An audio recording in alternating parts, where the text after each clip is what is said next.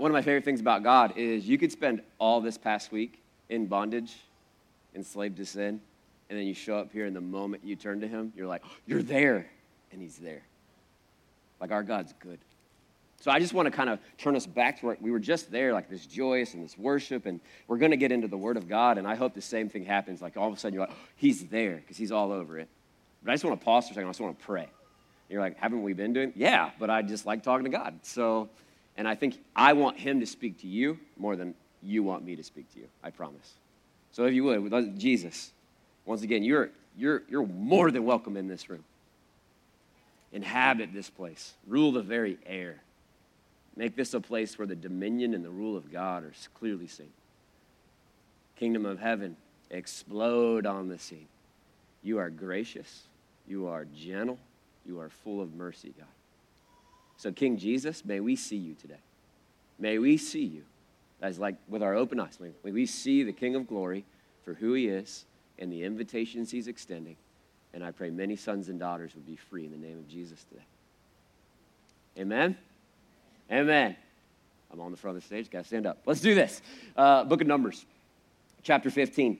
We went to 1 to 14 this past 2 weeks ago in our reading plan. We did 15 to 27. So I had just an armada of things I could yell about. Instead, I picked an obscure verse that's one verse long that should drive some of us crazy and I think irks us a little bit. And the reason that it irks us is because it seems unfair. But before we continue, I just want to lay the groundwork that we're in this reading plan for 2 years, not so you can tie yourself religiously to reading the Bible like a chain, but that you will go to this living like fountain and eat of it every day and find Jesus every day. So go there. And if you miss a day, please give yourself some slack. God is not against you if you missed Numbers chapter 17. You'll be okay. Circle back maybe, but God loves you. Our God has got a grace that's inviting everybody in this room into like relationship with him, okay? And when you read Numbers, when I read Numbers, it reads like a cautionary tale. Does everybody know what a cautionary tale is? It's a tale, usually it's made up, it's like folklore of basically like, don't do this because it'll end up like this. I believe like the boy who cried wolf is a cautionary tale. Like, don't be that kid because snitches get stitches. You know, like he's not really a snitch. But don't be the guy that like cries out danger when there isn't danger because bad things will happen. The scorpion and the frog, that's a cautionary tale. Like you see what I mean? Except in this cautionary tale, it really happened. And there is a living God who's very much present today that wants to kind of warn us of like, this is what my people did. Because all the time I was reading this week, I was like, why did Moses put this in there? It all feels like just like horrible decisions on God's people's part. And so if you're here and you're like, I've made horrible decisions all week, welcome to the family. Because we make horrible decisions sometimes. And then God comes in and he kind of punishment and disciplines us, but he always calls us back. And you're going to see him call us back over and over and over. And so Moses wrote the book of Numbers, I believe, to kind of warn future generations, don't be like your moms and your dads and your grandpas and your grandfathers. Because they weren't even allowed to enter into the very promised land of God because of their behavior. And some of you, I think God's called every one of you to some amazing things for the kingdom of God. Some of you will not enter into them for a while because you're too busy acting like the Israelites, disobeying, rebelling, complaining, being full of pride. And so the sooner as a people, we learn these lessons of let's humble ourselves. Let's cry out. The ones that are hungry, they get fed. The ones who are thirsty, they get drank. That's not a real good word, but you don't understand. And even the New Testament points to this lesson. In Hebrews chapter 3, verse 15, you don't even have to go there. It says, as has just been said, today, if you hear his voice, do not harden your hearts as you did in the rebellion. The writer of Hebrews is pointing to what we're reading. He's going, today, when you hear the active, present voice of God calling you to repent, calling you to come forward, calling you to lay down some stuff in your life, don't rebel like they did. Listen. And so my belief is that this is the day of the Lord, that the living, resurrected Jesus Christ is going to present himself to all of you. I think God gives us all a chance. And he's going to ask you to maybe trust him with some part of your life that you haven't so far. And I'm hoping that you don't puff up in rebellion, but that you humble yourself and you let God lift you up. that you let God remove that sin, that you let Jesus, the living Son of God, the resurrected one, come in and bring life where you don't think only death can live. So as we get into Numbers, grab a Bible, Numbers 15, like I said, we're going to come up to a verse about a man in verse 32 who's going to forfeit his life for gathering sticks. You're like, that seems a little harsh, right? And he's going to literally be stoned to death because he's gathering sticks, and we're going to learn about why. And I say it's a stumbling block verse because you're like, man, I don't understand. Is God still a God of wrath? Is the Old Testament God the same God as the New Testament God? What about Jesus and grace and love and fairy dust? Like, that's how we treat Jesus sometimes. And the title of this sermon, if you want to know up front, is Sin Still Has a Consequence. So you're under grace, Christian. You're not under the law. There is no condemnation for those that are in Christ Jesus. There's none. Literally, the wrath was poured out. It's gone. But if you're actively walking in sin right now and you're a Christian, you will belong to Jesus. You say out loud, you have the Holy Spirit inside of you, and you are living for your old master, sin and death and Satan, God would have harsh words to say for you. And we don't like to talk like this. It makes us nervous. You're like, oh, here he goes. He's going to turn into one of those red-faced preachers that are like, I'm not. But hell is real. Heaven is real. The judgment seat of God is real. And if we aren't careful, we'll just kind of casually follow Jesus instead of what I believe Jesus wants. He wants all of you. Every drop, even the dark stuff, so that he can make it beautiful stuff. So as we look at Numbers 15:32, here's the context. God saved his people out of slavery, Prince of Egypt style, 10 plagues, Red Sea. They're walking they're walking towards the promised land. They mouth off, complain against God. He's like, you're not going in now for at least 40 years. So they walk around the desert. They make a whole bunch more complaining and grumbling. God does a lot of crazy stuff. There's some snakes, some ground swallowing some people. Light stuff for kids, you know?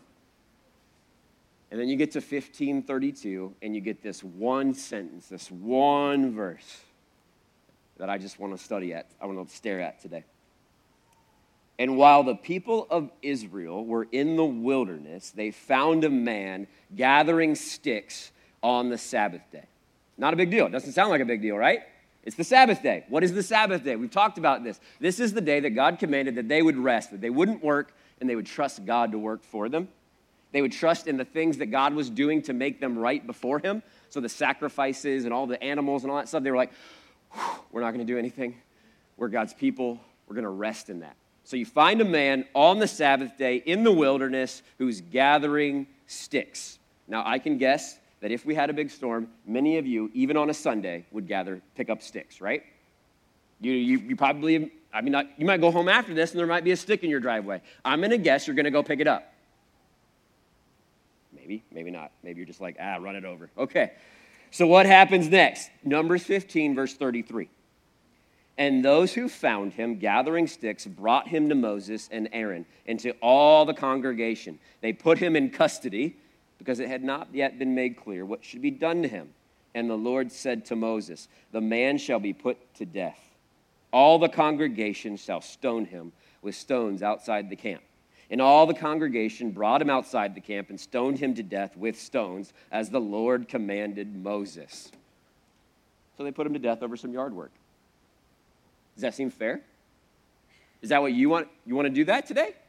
I'm going to actually put spies on all of your lives. If you pick anything up after this service, I'm going to stone you. Are you like, the Lord commanded this, right? And so in our 2020 minds in America, looking at Scripture, we're like, this doesn't compute with me.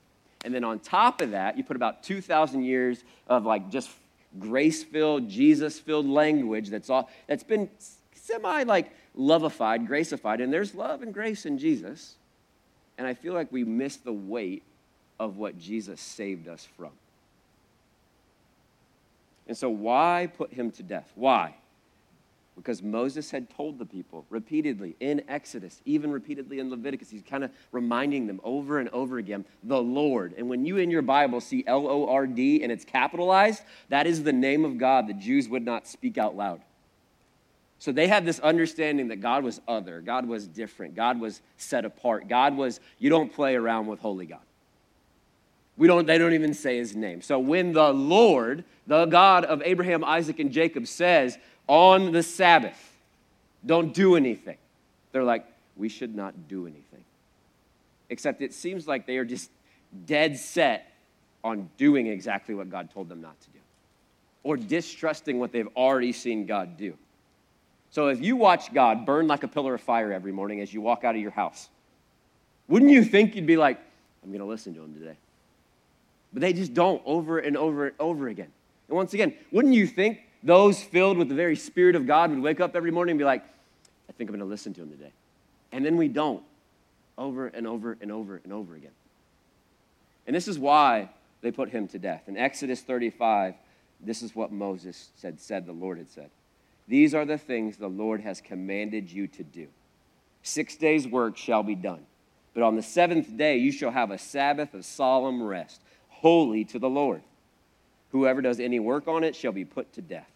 You shall kindle no fire in all your dwelling places on the Sabbath day. So if Moses ends in verse 2 in Exodus, that guy's good.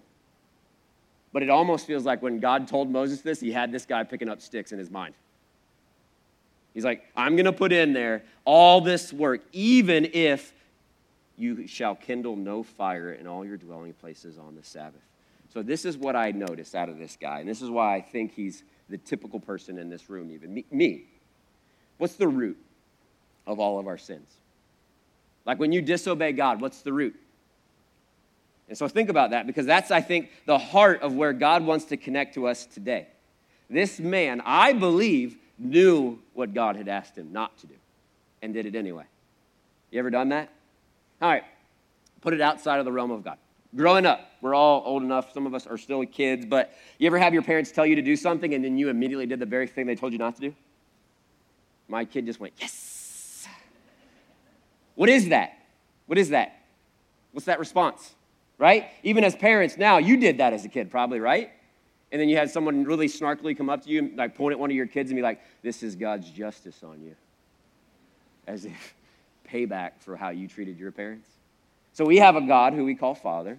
He tells us things to do or not do. Don't do this. I mean, even Jesus comes and he says, you've heard it said, don't murder people. But if you look at someone with anger or judgment over them, you're murdering them in your heart. So God told us what not to do. Don't murder people in your heart. How you doing? Did somebody just say terrible?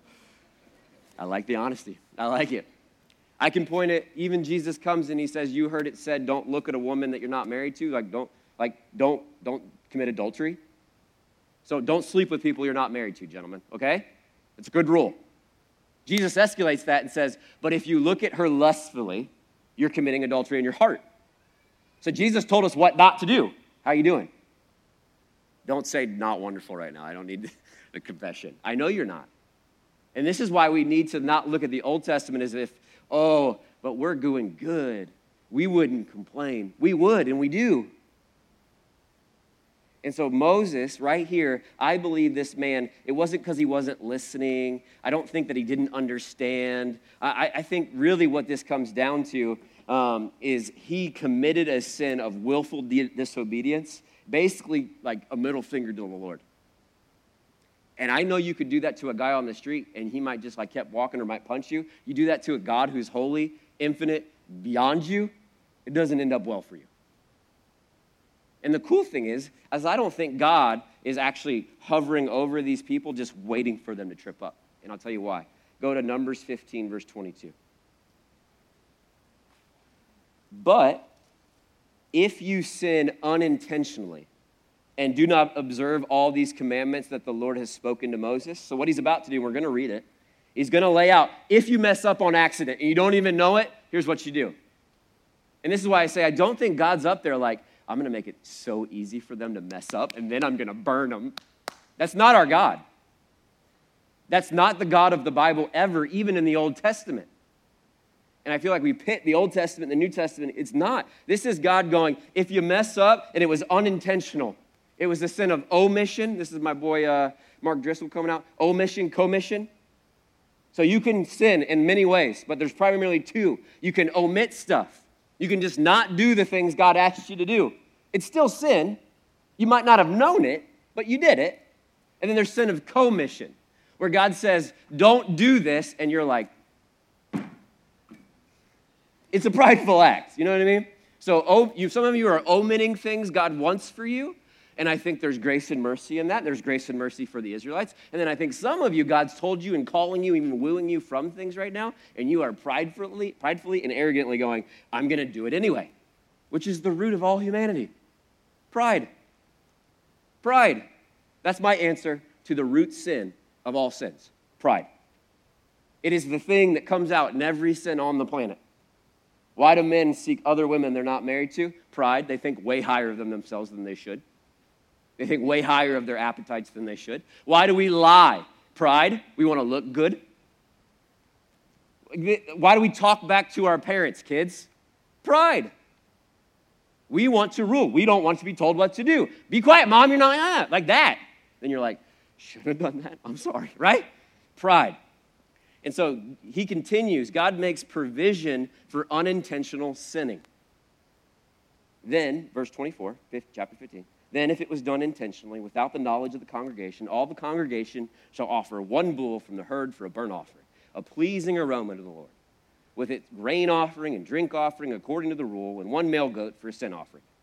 And the priest shall make atonement for all the congregation of the people of Israel, and they shall be forgiven, because it was a mistake. And they have brought their offering, a food offering to the Lord, and a sin offering before the Lord for their mistake. And all the congregation of the people of Israel shall be forgiven, and the stranger who sojourns among them, because the whole population was involved in the mistake. Did you know that their sin could affect the whole community? Did you know that your sin sometimes bleeds over onto other people? Husbands, the way that you talk to your wife sinfully affects your kids. So that's why the Lord's like, when you treat your wife with contempt, your prayers are hindered. That's weighty, is it not?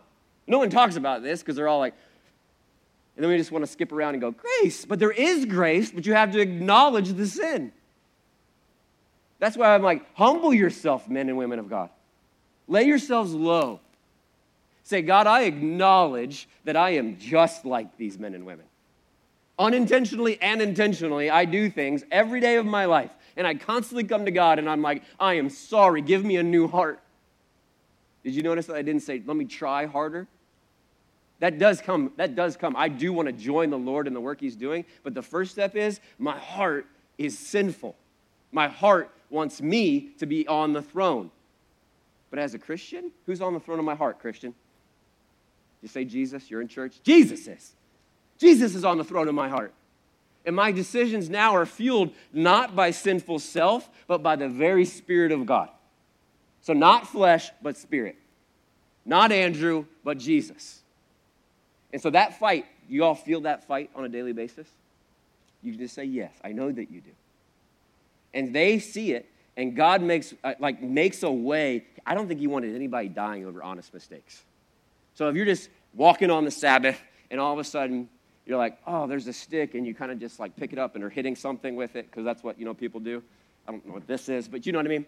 You're doing that. I don't think God's like, fire, Honest mistake, wasn't thinking, wasn't trying to dishonor God. I did step over, omitted something he didn't want me to do. He didn't want me doing anything that was work. But these people did understand they would be executed. I mean, execution is what stoning is, correct? They would be executed for deliberate crimes against God. So if you look at God and you go, you're holy, you are mighty, you're the creator of all things, and you told me not to do this, and then you go, I'm going to do it. Do you not think judgment comes? You don't think there's a weight or a cost to that? If there's universal, holy laws, and I'm not talking about laws in a book, I'm talking about God has decreed things. That when sin inhabits a human being, they can't be in his presence. That's a law. That's a written rule. That's a thing that's tangible. You can't come in before a holy God with sin because you'll die. This is why Jesus is so good.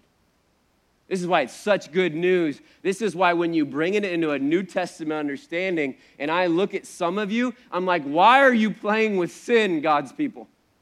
Why are you making cozy and making it a pet? This is why I tell guys, college guys primarily, when they come and tell me what they're looking at, I'm like, this is what I tell them. Open up the window right next to your desk. Grab your MacBook, because you're Miami kids, you probably have a MacBook. Take it like this, both hands, grip it firm. One of these. Chuck it. And they're like, what, my MacBook? And I'm like, what, the holiness of God? And then go get a pickaxe and put it through the MacBook. And they're like, well, what? That costs a lot. I'm like, well, hell sucks, bro. Like, you know what I mean? Like, you see the weight of this? You're God's holy people. That's the title over you. Holy people. A people set apart, which is the word holy when you start breaking it down. You are set apart for the holy work of God. Not like just in noble uses, for the noble use of God, the King of glory. And he wants to fill you with that glory. And I think the root right now is God wants to show his glory off in some of your all's lives, but you're too busy sitting in the dirt playing with old sins. And he's like, do you want me to free you from that? And your reply up to this point, some of you is, no, I'd rather live with my girlfriend. I'd rather go to Brick Street and drink too much and then go, grace. I don't know why that, but you see how it gets kind of foolish when you put it in perspective? So these people in the Old Testament, they understood. They understood wholeheartedly what happens when you intentionally disregard God. So I say thank God for the cross and grace. Because if we were still there, let's say you walked in here this morning and you sang, you're worthy of it all, God, everything, all the glory. But in the back, in your hut, in your tent, you were like doing something shady. The ground would probably open up and swallow you up. And then we would all be like, I'm not going near his tent. Like, that is the Old Testament understanding. You know why the cross is such good news? Because what should happen to me and my family when we shake our fist at God and intentionally walk the other way is snakes should come and we should die. That's in the Numbers too. You're like, snakes? Where'd that come? It's in Numbers. Kids, keep reading. The ground should swallow us up. We should get ill. Fire consumes part of the camp. These are all the examples throughout this book that these people understood. Numbers 15. And this is I'm going to attach it to the New Testament here in a second. In Numbers 15, verse 30, it tells us what the issue is with this man and where I want you to actually hear the word of God today. It says, the person who does anything with a high hand, whether he is a native or sojourner, reviles the Lord, and that person shall be cut off from among his people. Because he has despised the word of the Lord and has broken his commandment, that person shall be utterly cut off. His iniquity shall be on him. So the question you should be asking, what's with a high hand? What is that? Is that when I sin with my hand up here? What is a high-handed person? It's a pride-filled person, a haughty person, a person that's like, I don't know about the high hand, but you know what I mean? You're doing things from a state of, I'm better, I know better than God, I know what I've been told, but I'll do it anyway. Pride is the root cause of even the fall. Adam and Eve, right? They knew God told them not to eat. They knew God had said. Satan comes in and twists it, but it's not Satan's fault. They are deceived and then make a choice. But the choice is still theirs. So you have a choice today, people of God. Put away your sin and your flesh. Let God cut it off. And then fill you, regenerate you, make you a new thing, and fill you full of his holiness. Call you to holy things. And that won't be like right today. It's not like a magic angel beam. And it's, oh, I'm good now. I'll never be tempted again. You'll have choices the rest of your life. This week, gentlemen, when you're driving and there's the girl jogging, you will have a choice to make. Men, do you know what I'm talking about? You will either look or you'll go, I choose holiness, and wreck your car. You know, I will look this way or I'll look this way. And you're like, well, it would be worth it. And then Jesus talks about this. It's better to like cut off your hand if it causes you to sin. It's better to gouge out one of your eyes. This is the language. Don't gouge any eyes or cut any hands off. But he's going, holiness in the people of God is of uttermost importance. And the call of God on this church, I want to see a move of God. I want to see the glory of God. I want to see what kind of started to happen at the beginning of service today. A holy God shows up in this room. Half of us will be terrified. You know why? Because we didn't listen to the voice of the Lord when we heard it. We'd ignored it. When you go, well, I'm going to spend the next 5 years doing what I want. And I'm going right now. If you hear God calling, put away your sin in Jesus. Deal with it. And I think Moses tells this story because he doesn't want the future generations walking in pride. He wants them humbly, just, Lord, we trust you, even when it doesn't make sense. God, we're your people. And I have example after example after example, but this is what I feel led to do. Let's just get rid of half these notes and go to the end.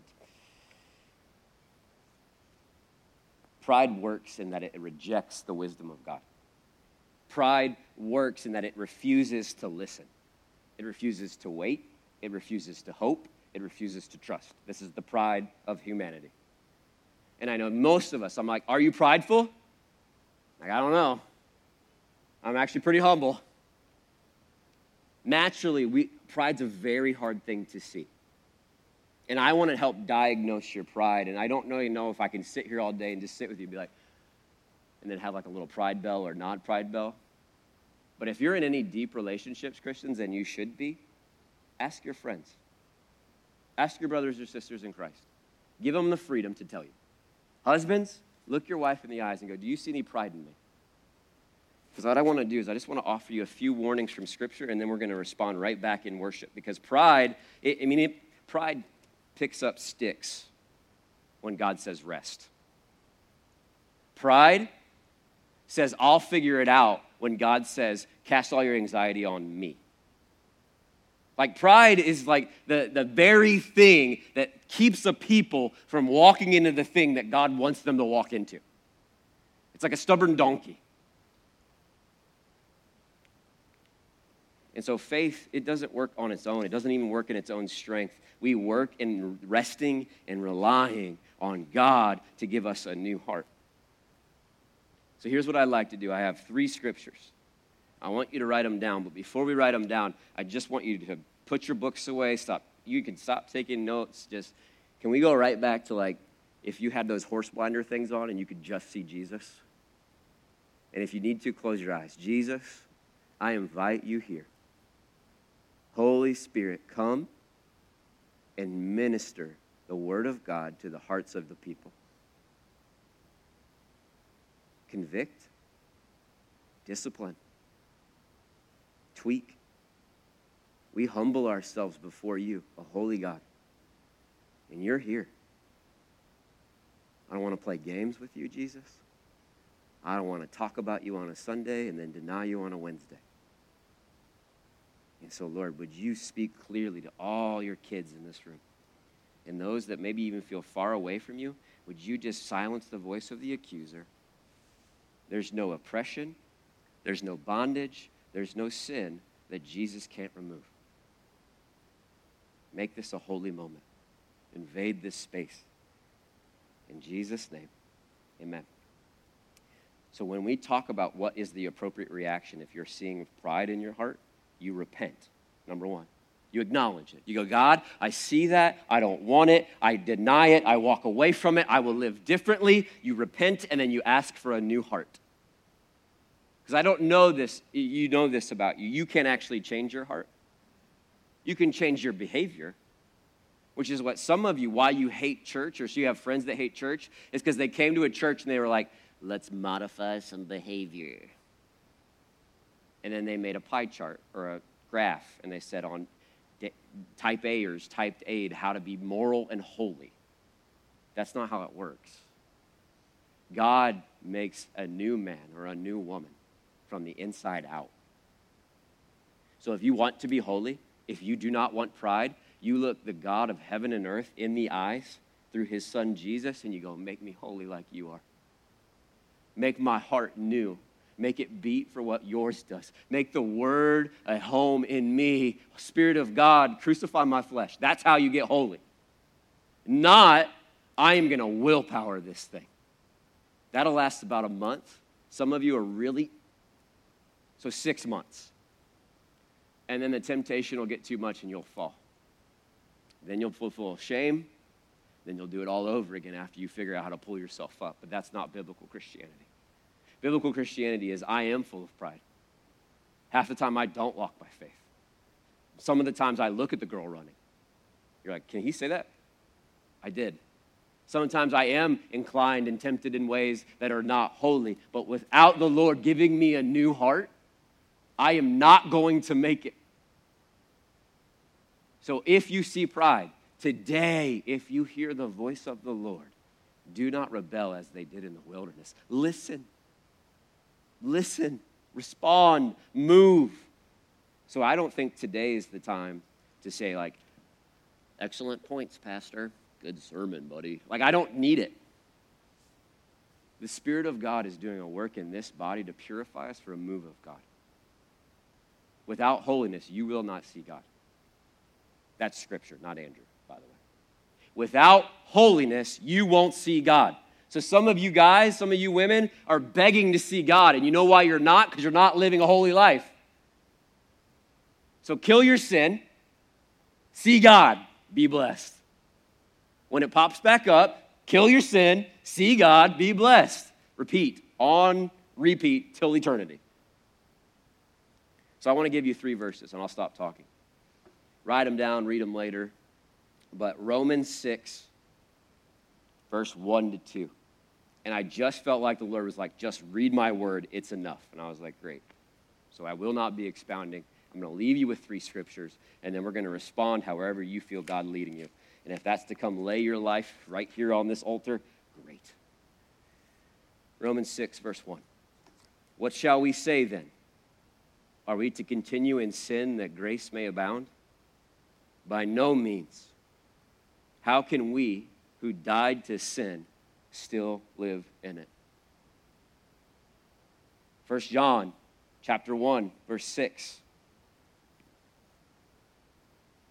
If we claim to have fellowship with him and yet walk in the darkness, we lie and we do not live out the truth. James chapter 4, verse 4. You adulterous people, do you not know that friendship with the world is enmity with God? Therefore, whoever wishes to be a friend of the world makes himself an enemy of God. The word of the Lord. Those 3 scriptures, Romans 6, 1 John 1, and James 4.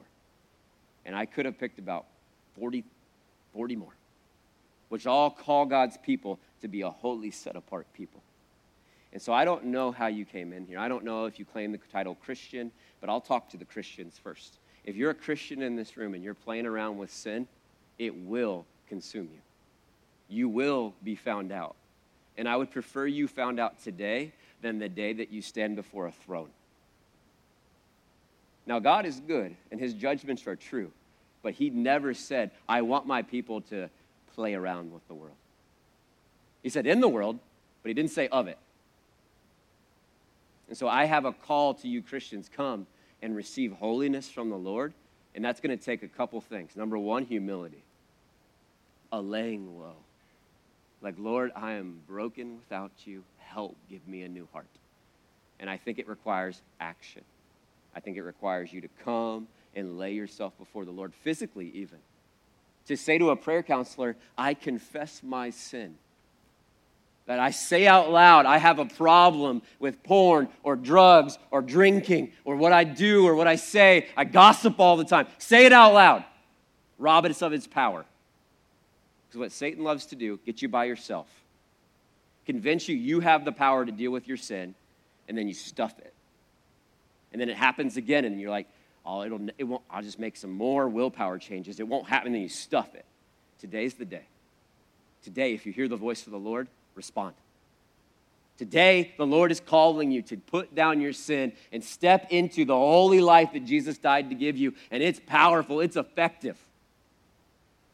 To crucify your flesh and not be a friend of the world anymore, not look at your sin and go, grace, but to go, let me put to death what Jesus died to put to death. Do the work. And if you're not a Christian in this room, you're like, I knew Christians were just all about sin and wrath. In the face of Jesus Christ, there's more grace than you or body could handle right now. So Jesus comes, right? And I'm called by God to live a life that's pure and holy, walk with God. But I never did. You know who did perfectly? Jesus did.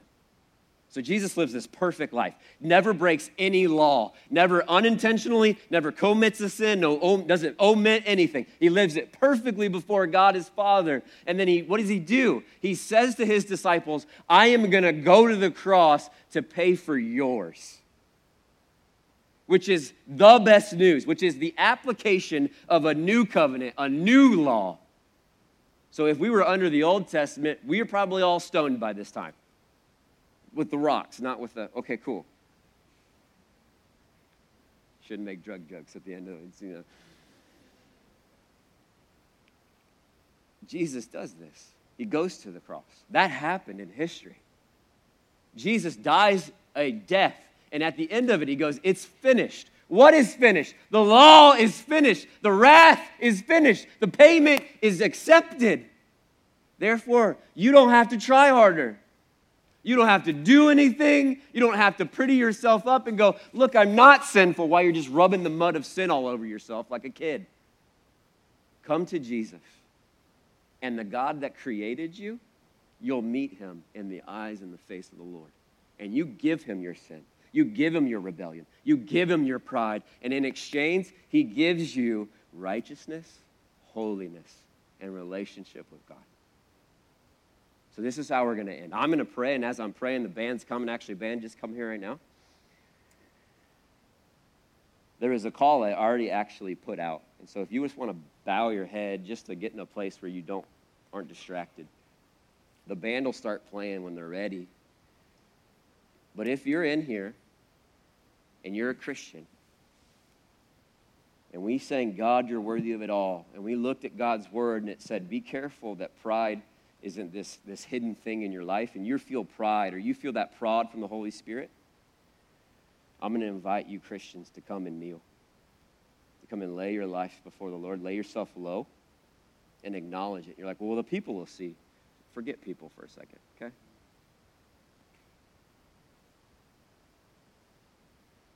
You can go ahead, Dick.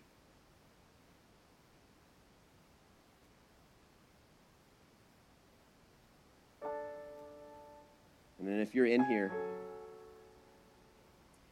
and you're not a Christian yet, you haven't said yes to Jesus, you haven't said, Lord, replace my life with yours, Jesus, give me a new heart, and you want to do that, I would love to just get like an elder or two on each side of this, and they would love to talk to you, answer any questions. You'll notice I'm not saying, let's say a prayer together. I'm saying, come to Jesus and give him your life.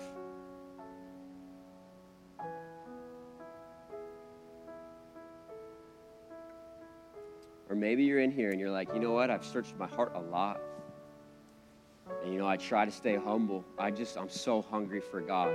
And if that's you, there's just this invitation from God today. And I heard this repeatedly as I was writing this sermon. An invitation from God to satisfy your soul. To satisfy you. The like itch you have in the back of your mind, like I can't be, Jesus satisfies. So as they start to sing and you feel compelled by the Holy Spirit, I don't want you to walk. I want you to run up here and just throw yourself at the feet of the Lord. And then people will be praying for you. People will be talking about how to know Jesus on the side. And if you're out there and you're like, I don't know what to do. I don't know if I need to move. I don't feel any pushing. That's fine. From this point on, till everybody leaves this room, we're not going to say goodbye ever past this point. This room is the Lord's. So whatever you do in here, you're doing before a living God. So if you're going to talk, do it out there. If you're going to seek the Lord and worship and pray, respond to God who's here. If you hear his voice, respond. We would love to help you. Jesus, you're the King. Already today, your goodness has been all over this morning. And so we bless your holy name.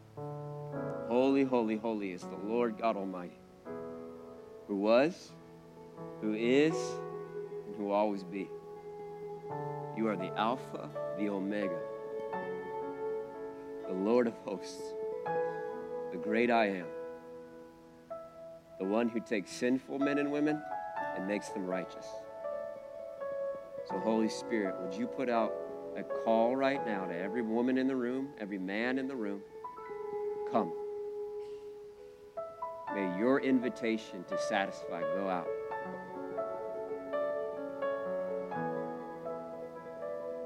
We respond, Lord, to your word, and so we humble ourselves and we repent. Forgive us, Lord, of our sin, and give us a new heart.